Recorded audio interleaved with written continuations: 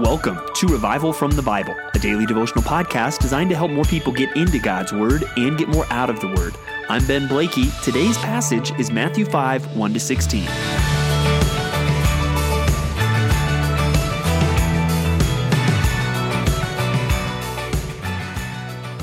Well, as we journey through the New Testament together, today we reach a mountaintop. Literally, we come to the Sermon on the Mount. And really, this is an amazing vista to stop and really survey some of the most monumental teaching that has ever been given. Even in the Gospels, the Sermon on the Mount stands out as a longer sample of the teaching of Jesus. If you've ever thought, man, I wish I could go back and hear Jesus teach, the Sermon on the Mount is the best snapshot that you are going to get. And so I'm excited to spend the next several days going through Matthew 5 through 7, the passage known as the Sermon on the Mount. And I hope that some of our reading in Matthew helps set the stage for this. He comes to the mountain, he opens his mouth, and he teaches. But remember, what has been Matthew's main point? Jesus is the Christ. And all of his readers would have understand that means Jesus is the King. And in the Sermon on the Mount, what we really find is the King gives his manifesto. The King says, hey, this is what my kingdom is all about. And this is how the people in my kingdom are going to live. And today, really, we're going to look at the Beatitudes, verses 3 through 12, and then also get into the familiar section where Jesus tells his people that they are the salt of the earth and the light of the world. And if we could sum that up, really, I think the then of this passage, what Jesus is saying to the crowds then, is really the same as the always of this passage, the principles that are always true. And that really is the King's people, Jesus's people, will stand out in this world because of their radically different outlook and countercultural priorities. And you're going to see that especially in the Beatitudes. Every single one of these is not naturally how the world thinks. All of them turn worldly thinking on its head, but all of them come with blessing. And so what I want to do is to go through the Beatitudes today, and I want to challenge you as you kind of meditate, okay, this passage is telling me that the King's people are going to stand out in this world because of their radically different outlook and countercultural priorities. Well, what is that going to mean for me now? I think the best way for you to think through that is pray for all of these attributes that will be listed in the Beatitudes. Either after you're done listening to this podcast, pray through them one by one, or maybe even while you're listening. Once we're done talking about each attribute listed here in the Beatitudes, pause and pray. Pray for this attribute. So let's go through these together. First, blessed are the poor in spirit, for theirs is the kingdom of heaven. Now, that ending phrase there, I think, is key because it helps to summarize more than just this one beatitude. It's showing us, hey, that this is the King describing the kind of people that are a part of his kingdom. And that really fits in strongly with the Gospel of Matthew. And then you start off with the word blessed, which is a strong word. It's stronger than the modern word for happy.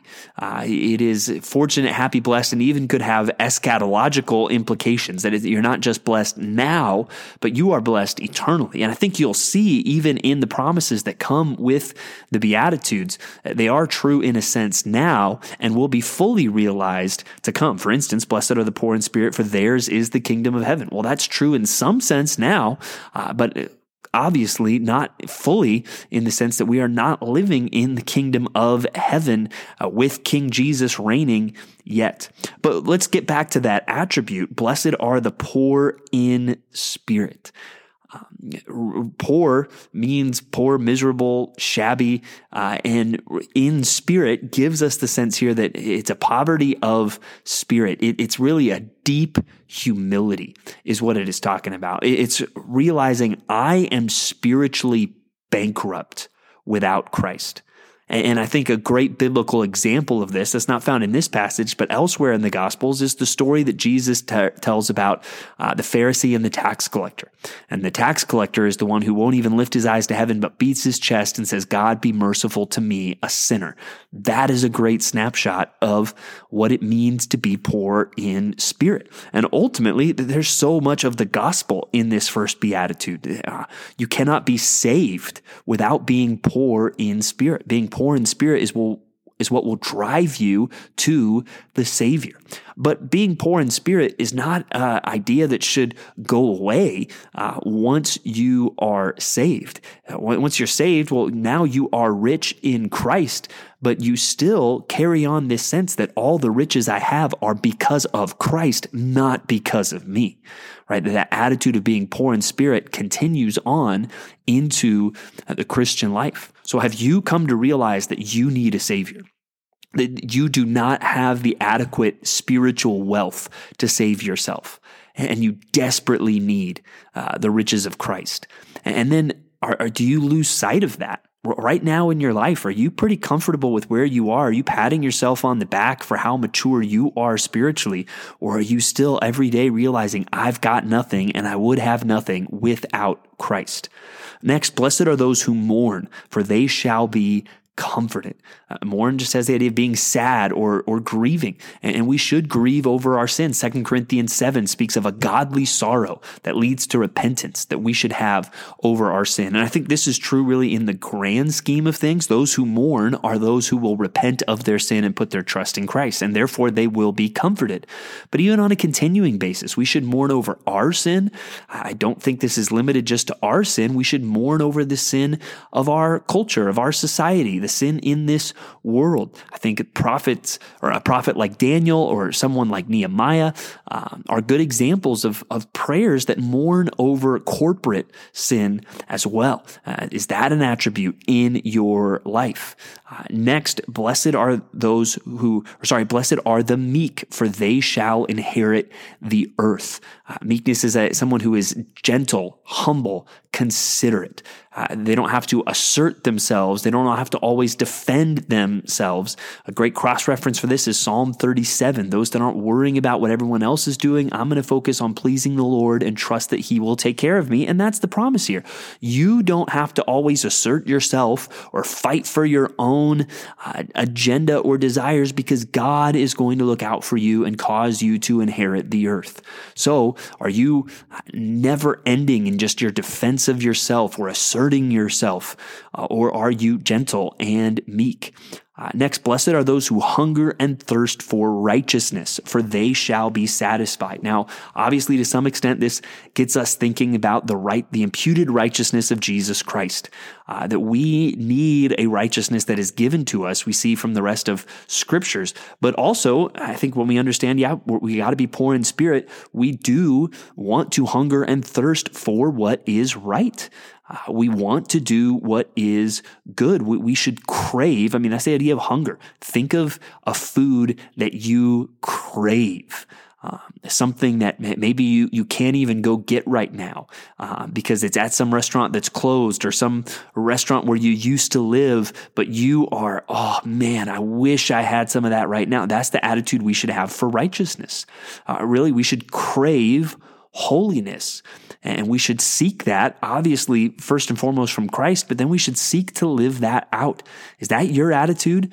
As you think about your home or your work or your life today, are you saying, God, I want to do what is right. I want to do what is just. Would you please help me in that? And God is promising here he will. Blessed are the merciful is the next one. Those who are merciful, those who are, it has the ideas of being sympathetic or compassionate. One author described it as compassion in action. There's also an interesting link to Exodus 34:6, where God reveals himself to Moses. He identifies himself as merciful. And I think, again, if you are someone who is poor in spirit, you're going to be merciful to others. You're not going to look at others and be like, well, why can't they get their act together? You're going to look at others and say, hey, there but for the grace of God, go I. And so I care about them. I want to do what I can to help others, to show compassion to others. I think from our perspective, that would include sharing the gospel with others. We are to love mercy, and we should never lose sight of the mercy that God has shown us, and here we see will show us when we are merciful. Next, blessed are the pure in heart, for they shall see God. And again, what's countercultural about this, which will become clearer in tomorrow's reading, especially when you think of the Jewish culture in which Jesus lived, dominated by the Pharisees and the chief priests and the religious leaders, it was much more about purity on the outside and purity in ceremony and tradition than it was about purity in heart. And that's a great thing to pray for. God, I want to be pure, not just in my actions or in the externals. I want to be pure from the inside out. And we'll see a lot more about that tomorrow. 9, blessed are the peacemakers, for they shall be called sons of God. I think this refers to, first and foremost, our relationships with others. We are always seeking peace. Think of Romans, as far as it depends on you, live peaceably at all. And when possible, right? We're never called to be nosy people, but when possible, when we can help bring peace to others, we should seek to do that. And it says, for they shall be called sons of God. And I'm convinced that this verse is saying that in a way that, hey, when you are a peacemaker, you're acting like God. And that's why you'll be called sons of God, because people will look at you and say, hey, you're a chip off the old block. The apple doesn't fall far from the tree, as they see your peacemaking lifestyle. And then we wrap up with the final ones dealing with persecution. Blessed are those who are persecuted for righteousness' sake, for theirs is the kingdom of heaven. I think we need to pray for a resolve here that, God, I will be committed to righteousness no matter what. I'm going to do what you say, no matter if it's popular, no matter if it gets me good feedback or if it brings persecution. And God, I want to have the right attitude of rejoicing when it comes. Verse 11, blessed are you when others revile you and persecute you and utter all kinds of evil against you falsely on my account. Rejoice and be glad, for your reward is great in heaven, for so they persecuted the prophets who were before you. That again is very countercultural, because especially when people are falsely accusing you, when they are saying untrue, unfair things about you, that's one of the most frustrating things in life. But here, God is saying, no, you're blessed and rejoice when this happens, because your reward is great in heaven. So pray through those things. Pray that those things would affect you. Maybe choose a couple of them to meditate on more deeply. But again, you see all of those are very countercultural. The culture does not prioritize being poor in spirit. The culture does not truly prioritize humility or things like mourning or meekness, certainly not hungering and thirsting for righteousness. These are not things that the world prizes, but they are things that God's people, the King's people, are supposed to prize. And that leads us then to the familiar passage that you've no doubt heard many times. You are the salt of the earth, most likely referring to the preservative nature of salt there. You are the light of the world. You are meant to show light to the world. And verse 16, give glory to your Father who is in heaven. And it warns there about salt that loses its saltiness, or light that's hidden under a basket. How do I make sure I'm not losing my saltiness or hiding my light under a basket? Well, that's where I think we need to connect this passage. And that was something that was helpful for me reading through the Bible this time. Lots of times when you preach through the Sermon on the Mount, you kind of go through the Beatitudes, and then salt and light is kind of the next passage. And I think sometimes we fail to see the connection I think that should be there, that the Beatitudes flow right into this. You will be the salt of the earth. You will be the light of the world when you live with the principles of the Beatitudes, these countercultural, different outlook things that our King has taught us to live. So I hope you get a sense of the magnitude of this passage. The King is giving his manifesto.